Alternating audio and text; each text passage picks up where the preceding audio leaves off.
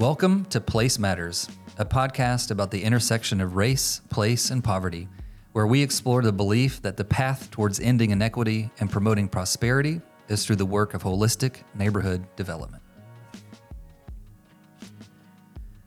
Welcome to the next installment of our series on FCS's 3 pillars. This series will focus on the pillar of mixed income housing.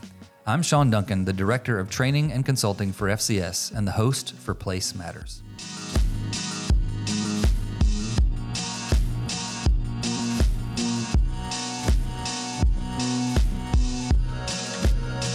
For over 20 years, FCS has had the honor to walk alongside the people of historic South Atlanta. Founded in the late 19th century as the result of Clark College and Gammon Theological Seminary, this was a thriving Black mixed-income neighborhood with businesses, churches, and other institutions fostering a strong fabric of connection and belonging. But as racialized disinvestment continued to harm the neighborhood, many of the single-family homes went vacant and eventually were blighted. So it was obvious to us from the beginning that if we were going to partner with this neighborhood and these neighbors to produce flourishing, we were going to have to get into the work of buying, rehabbing, building, and selling single-family homes. Reweaving the fabric of this neighborhood, honoring its rich history, and building Black wealth for the coming generations has meant entering into the beauty and the challenge of single-family housing. Joining me today for this conversation is FCS's Senior Director of Community Development, Marvin Nesbitt, and our Director of Mixed Income Housing, Cynthia McNeil.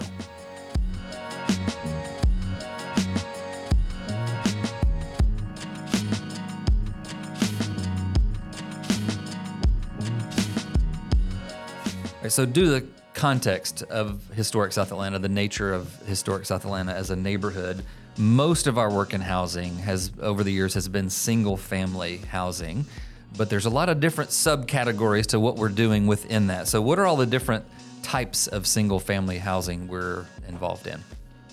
Well, right now we have 3 different models of single-family housing. We have our rentals, we have our affordable, and we have our workforce housing.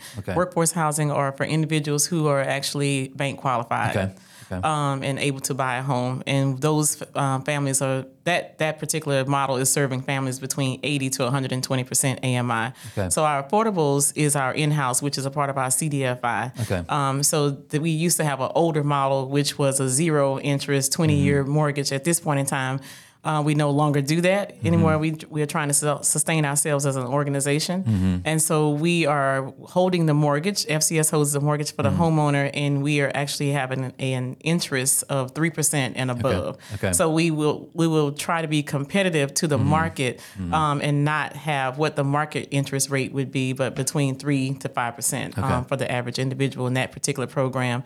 And then we have our single-family rentals. Our single-family rentals are for families 80% and below, and meeting the needs of families that's at 30%. And so we have a partnership with Atlanta Housing Authority to serve those families with vouchers, and we have about 5 of those.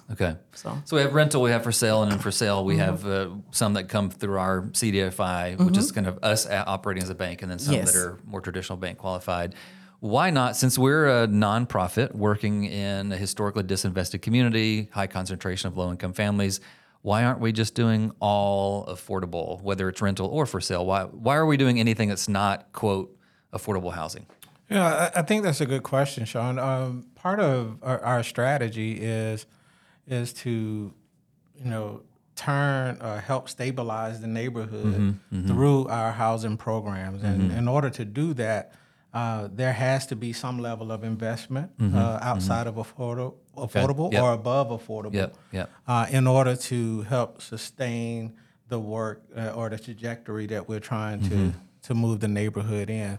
And so we have to be in a position to ensure that we are able to attract a certain level of investment and amenities to the neighborhood. And in order to do that, you have to have some level of higher income into the neighborhood. And so we do that through market rate housing or renting to those who may be more in that workforce category or which is that for us is between 80 and 120% AMI. Okay.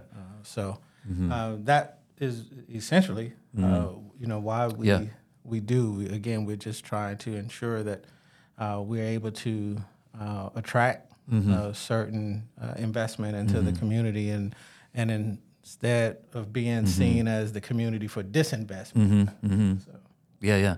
I mean, it's all about like what's the problem you're trying to solve? Like if we're just trying to solve getting people housed affordably, well then that's all we would do. But the problem we're trying to solve is healthy neighborhoods, right? Which requires a mix of income. We've got to break up this history of segregation by race and by income. And how do you build mixed income neighborhoods and that? So let's talk about the rental for a little bit. So all of our rental at this stage in single family is on the affordable side. So 80% average median income and below. So tell me more about how that works. So how do we set that up? How do we do the single family rental stuff? Well, how we actually come about the rental is, by acquiring a property, whether it's a property that needs to be rehabbed. We invest into that property, and we make sure that property is going to be a property that someone wants to live in and habitate, to keep them, safe. Provide them with quality finishes and furnishings in the home. Most of our homes that we are rehabbing are homes that are anywhere from 60 to 80% renovated, meaning that we're going to go in and put in new HVAC, new electrical, plumbing. We upgrade the finishes with, sometimes granite countertops, the flooring, and all those things. So the amenities that the person is going to have in that home, even though it's, quoted affordable or, based on someone's income, is going to be somewhere that they're going to be proud to live in. Majority of the time, these individuals are coming in from referrals.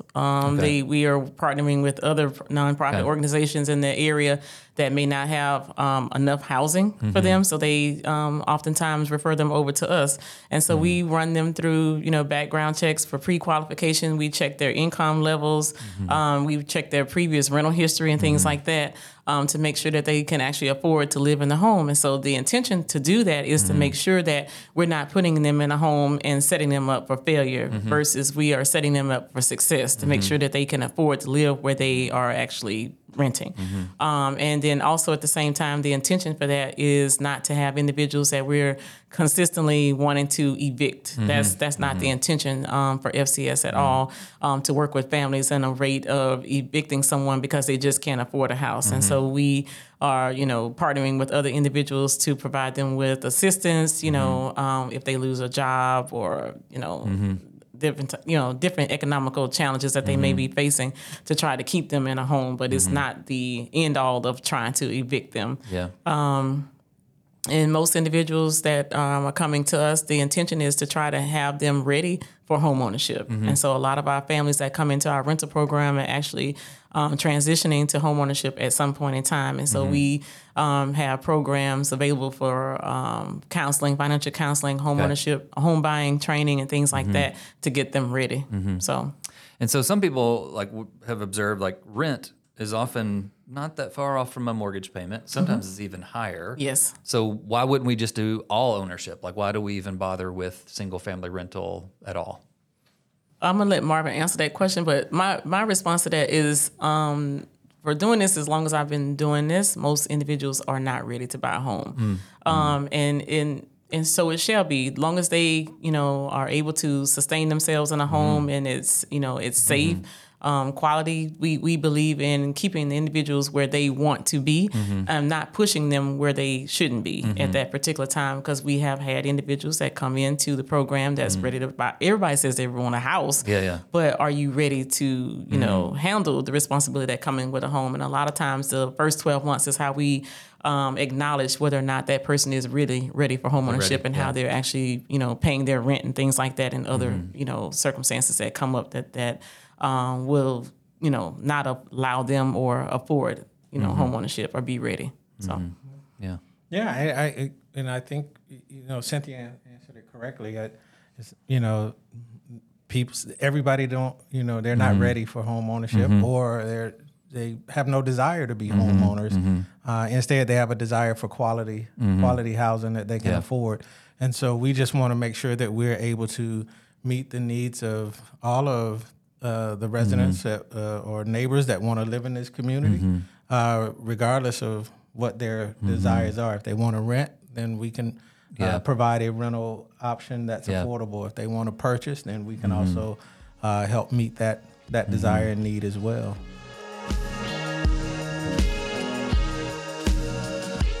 Hey guys, just want to jump in here real quick with an invitation.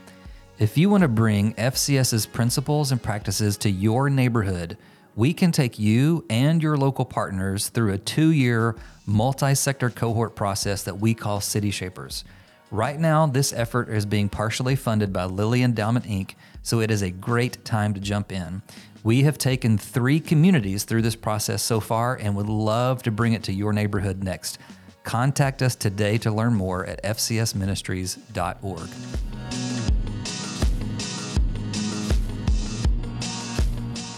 And I've just observed a commitment to have, and we've used this metaphor in other conversations about just having a really deep toolbox. That the one thing that's true is that every human deserves to be housed. Absolutely. Safely, beautifully, in a healthy condition, healthy neighborhood.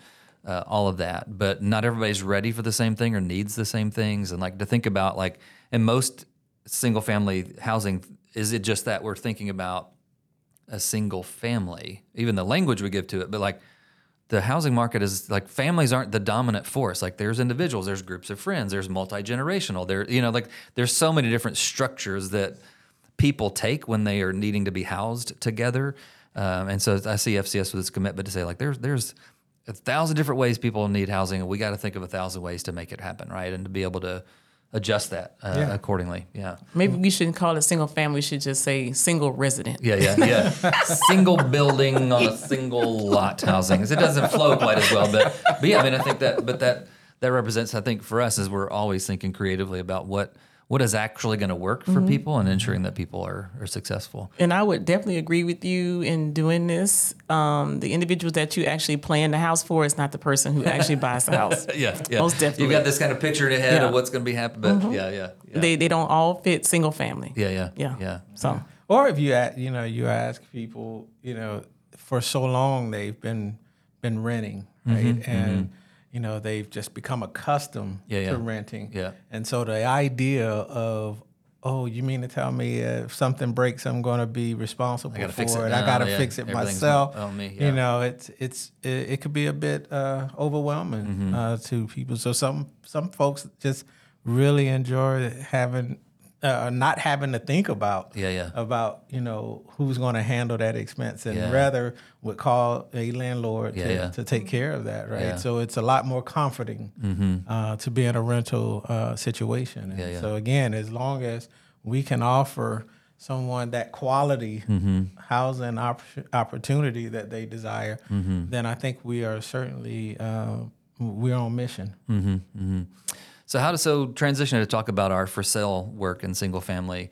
How does the affordable side work for us? You mentioned this thing called a CDFI and 80%. Like, how does all that work together when we're thinking about affordable housing in South Atlanta?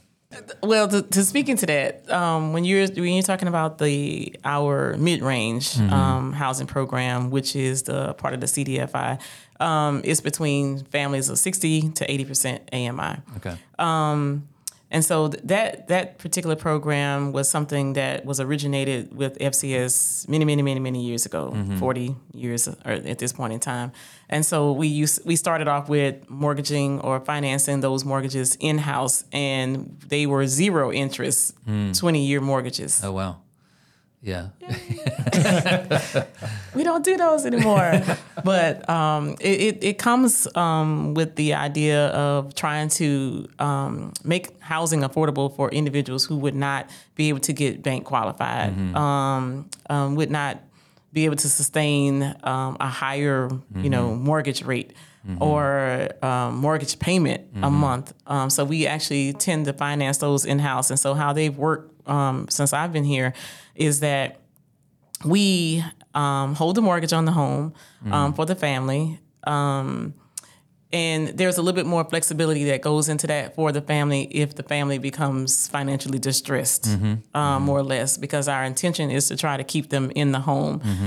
We do want our mortgage payments, don't get me wrong, but we want to try to be able to work with them and walk with them hand in hand to keep them in the home, so that way they'll know how to sustain themselves financially at the same time of having the gratitude or the pride that goes along with being a homeowner. So at this point in time, we are working on doing at least 2 to 3 of those this year with the starting interest rate of 3 to 5%. And so we are what you call below the market when it comes to the interest rates, because we understand that the affordability of owning a home is far out of reach for a lot of the families that come to us and share that they want to buy a home. So at this point in time, we've done one of those, and then we partnered with someone, I shouldn't say partner, but we've done one with a family where their interest rate is 3%, and then we did a portion of that as a land trust to keep that home affordable. At the particular time when they were trying to buy this home, it would have been around $215,000 at the start of this. And they weren't able to afford a mortgage at $215,000. So we did a land trust on a portion of it, and then we just financed the remaining balance. So at this point in time, fast forwarding 3-4 years with that first mortgage that we did, we realized that the cost of acquisition and the cost of construction is a lot higher than $200,000. Is actually $300,000. And so we're trying to still figure out how we can still make housing affordable for those individuals, because even with it still being in-house and FCS holds a mortgage on the home at a lower interest rate, we still realize that a percentage of those individuals are still not able to afford the home. It has increased to $300,000 versus expensive, where it was at $200,000. And what's the benefit of to not just us having an interest rate? Like, it makes sense if you're doing the lending. It makes perfect sense why there should be an interest rate and the benefits that we have, but there's actually a benefit to the borrower as well. When there was a 0% situation, that was actually bad for them. So why is that? What's the benefit on the lender side of it? With them not having an interest rate and it being at 0%, they won't have a credit rating with the credit bureau, and so there is no proof that they've actually even purchased a home, that they own a home, that they've even paid any interest on it. 20 years faithfully paying month over month, and there's no legal view that they've done anything. So it's not being reported to the credit bureau. So no Equifax, no TransUnion, Experian report for that individual. If that person decides to graduate and decide to move out of one of those houses or sell one of the houses that they purchased from us, they can't show proof that they have built credit on owning a home. Then they don't show any proof that they have any equity in a home, because there's no proof that they own one for the most part, other than the fact that the lender, if they have to borrow money for whether it's a car or renovating their home or whatever, they have to go through the lender. The lender writes us or either contacts us, and we have to provide a letter showing that the person has a deed to the home and showing that they have paid consistently for a certain amount of months in order for them to even borrow money. So the flip side of that, to actually charge interest on our new mortgages now, is so that they can build credit. But at the same time, then we can pay back for the service that we provided to administer, manage the loan, the monies that owed to, staffing the program that oversees, our mortgages, and administrative costs and things like that. So, which are heavy, because we got a big team that has to do a lot of work. So let me just also add too that I had someone ask me not too long ago, it's like, why would you all do a CDFI? It's so risky and it costs a lot of money. And, you talk about benefits, or ask the question about benefits, is one of the things that the CDFI does, it allows us to put people in a position to where they can be successful versus because we can offer lower interest rates than a bank. Because we can accept lower credit score, we can get a mortgage to a point to where it is truly affordable for a particular buyer, right? And so chances are, if you put them in their sweet spot, then they're going to be successful. And we haven't had anyone defaulting on the loans that we've made, or that we don't have anyone that's late on the loans that are making their payments. And and I think it's a lot because of the flexibility that we now have with the CDFI, and we're able to put that person in their sweet spot to where they can be successful. And I think that's one of the huge benefits. And oftentimes I think people look at the risk or the cost of operating a CDFI and holding mortgages, right? But we just believe, obviously, if we put people in position to where they can be successful, that the chances are that we're going to have a successful buyer. And it's just recognition that there's not just two buckets of like, you're wealthy and therefore you can participate in the market rate housing. You're poor, therefore you need affordable housing. Like there's 1,000 pieces of that spectrum in between that, of like someone making $20,000, $30, $40, $50, like go all the way up, and every dollar amount in between. There are plenty of people who are, quote, above the poverty line, but like can't afford affordable housing, or people who don't qualify for affordable housing because they make too much money, but they don't make quite enough money to really get into a house that would fit for their family. So there's just this wide range. So when we're going about housing, like we have to have that always in mind, that there's not two buckets. There's a large spectrum of so many different options. And if we really want to create a vibrant neighborhood where everyone can thrive, no matter what their income happens to be, it takes this kind of deep toolbox. Absolutely. And so talking about our single family that is bank qualified, not with our CDFI, what's that? How does that work for us? What's that look like? Yeah, so it's really a traditional home buying process. We acquire land, we build, we put a house on the market.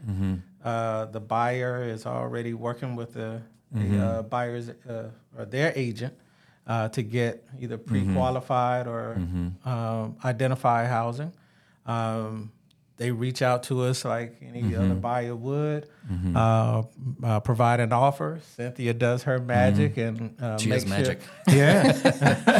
Make sure that it's a purchase price that's going to be in the best interest of our being able to cover the cost of our build on that particular house, and then we go through a typical closing process, just like any other buyer would. Now with the affordable work, like there's a targeted range for AMI.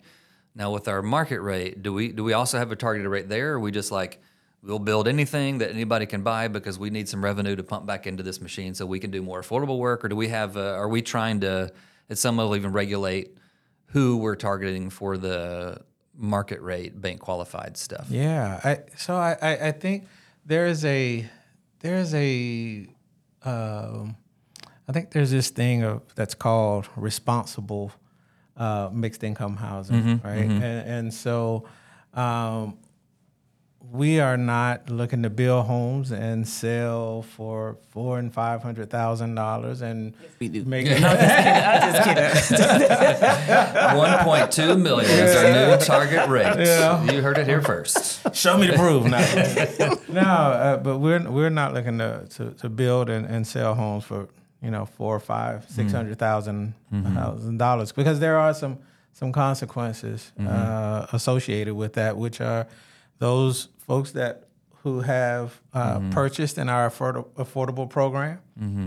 They will feel the increase in property taxes as a result. That could obviously move them into a different category of affordability and being able to maintain affordability. So we, again, for our single family, we're at 60 to 80%, and in our workforce program, we are at 80 to 120% AMI. And so for us, we think that right now works. It's helping us barely, I think, to maintain affordability or being able to build affordable housing, keep the lights on. Right now, we're gonna have to revisit that a little bit down the road, but right now that works for us. Because South Atlanta is now on the radar in the city of Atlanta. For a long time, it wasn't. So it wouldn't be hard for us to build even fairly modest homes and get in the 600,000 plus range. But for us, we're saying like we could do that. But that's not where we're at or what we're aiming for. Absolutely. Absolutely. And we're starting to see some of those pop up in the neighborhood. Yeah, other people are doing it. Other people are doing it. I just want everybody to know that is not FCS. Is this thing on? That's not us. That's not us. That is not us building $6,000 and $7,000 homes. It's fascinating how fast all this changes. Like Cynthia, I still remember. This is probably 2016ish because we'd moved over into the new office space.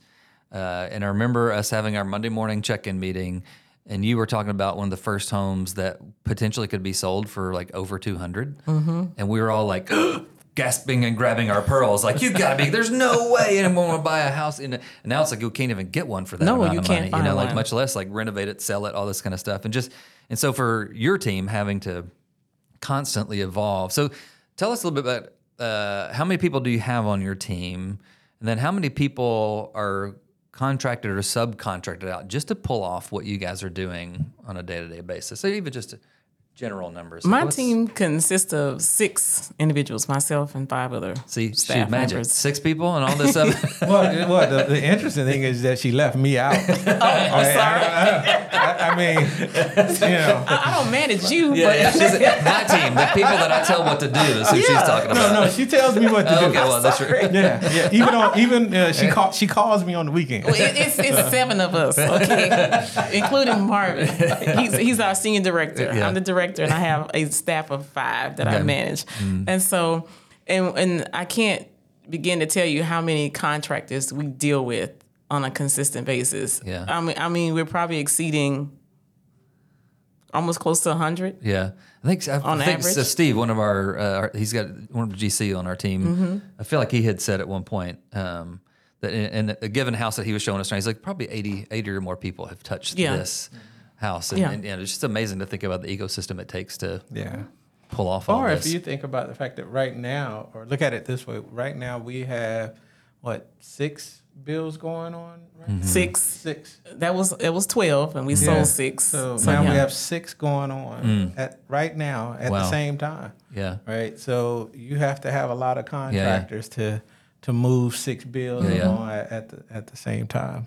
So those 5 people that you're overseeing, what are the roles they play? Like what roles do you have to have in place to be able to execute this kind of work? So in order to make this work, we have to have a GC. So Steve is our general contractor. And so he didn't come to us with a GC license, but we actually helped him attain his GC license because it was necessary.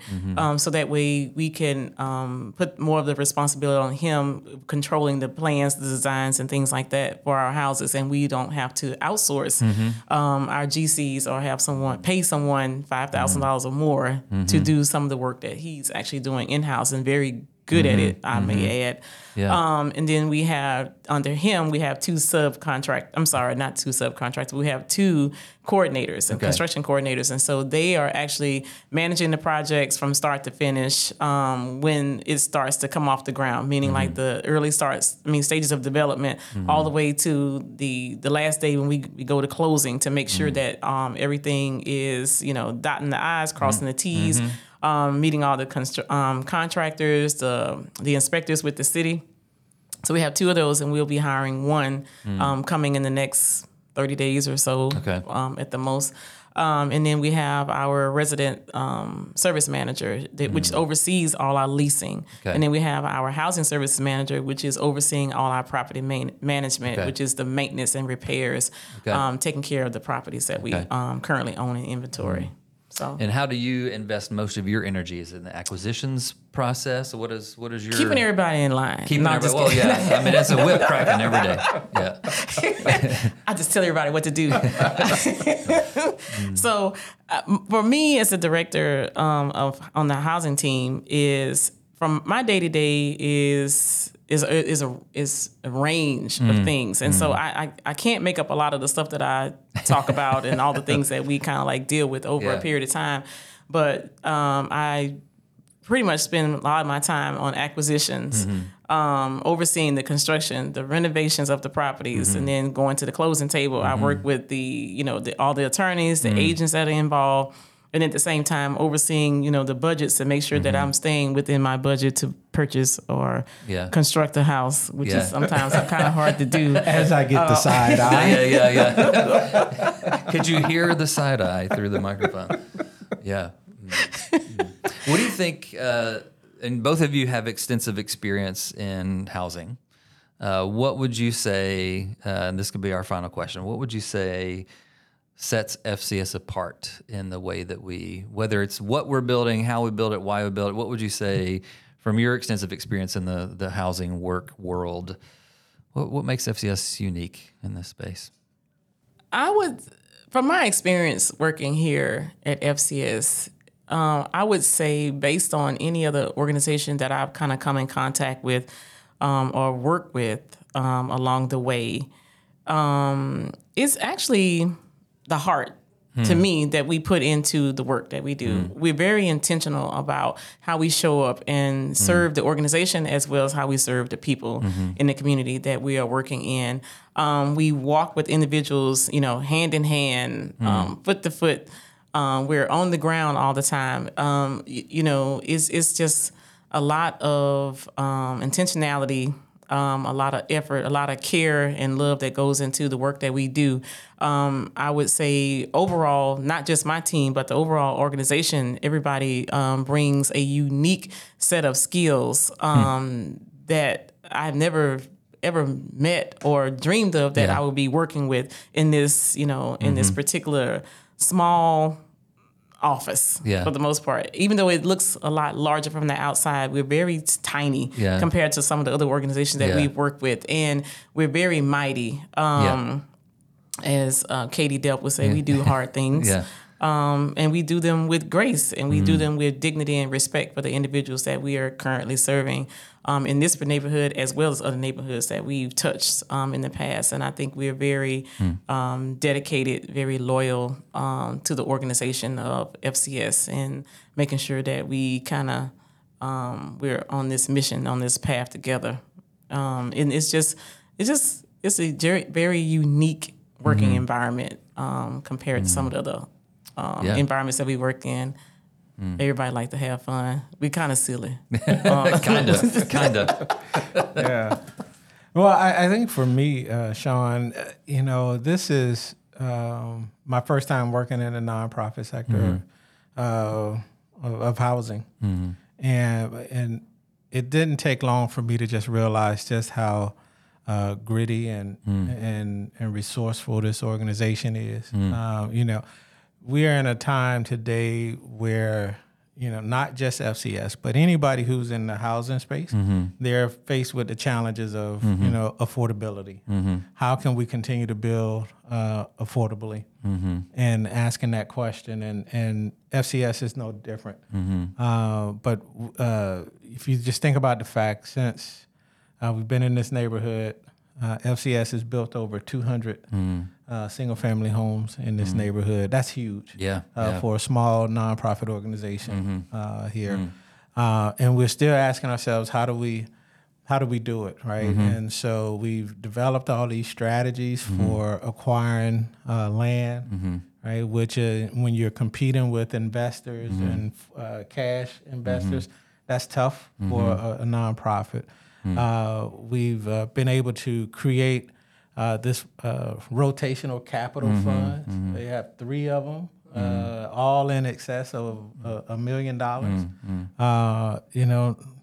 That's ingenuity, right? For an organization this size and tight. And that's not a lot of money. And it's not a lot of money. But it's rotating well. We make it work. We make it work, right? We're gritty and resourceful, and we make it work. And then, when you are today, you're, the cost of materials, the cost of insurance, the cost of labor, everything is just skyrocketing. Interest rates on top of that are just through the roof. Yeah. It makes it really hard for the organization and other organizations to continue to provide, build and provide affordable housing. But yet and still, we've already mapped out a strategy for meeting our new bills, the goals for new bills in 2024.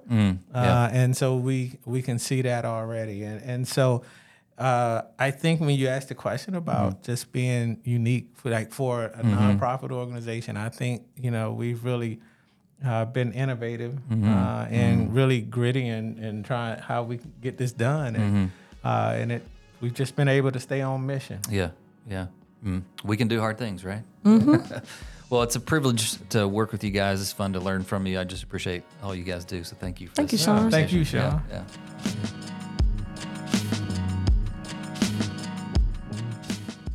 The best way to learn about our housing work and everything else we do is to come and see it for yourself. We love hosting guests in our neighborhood and at FCS.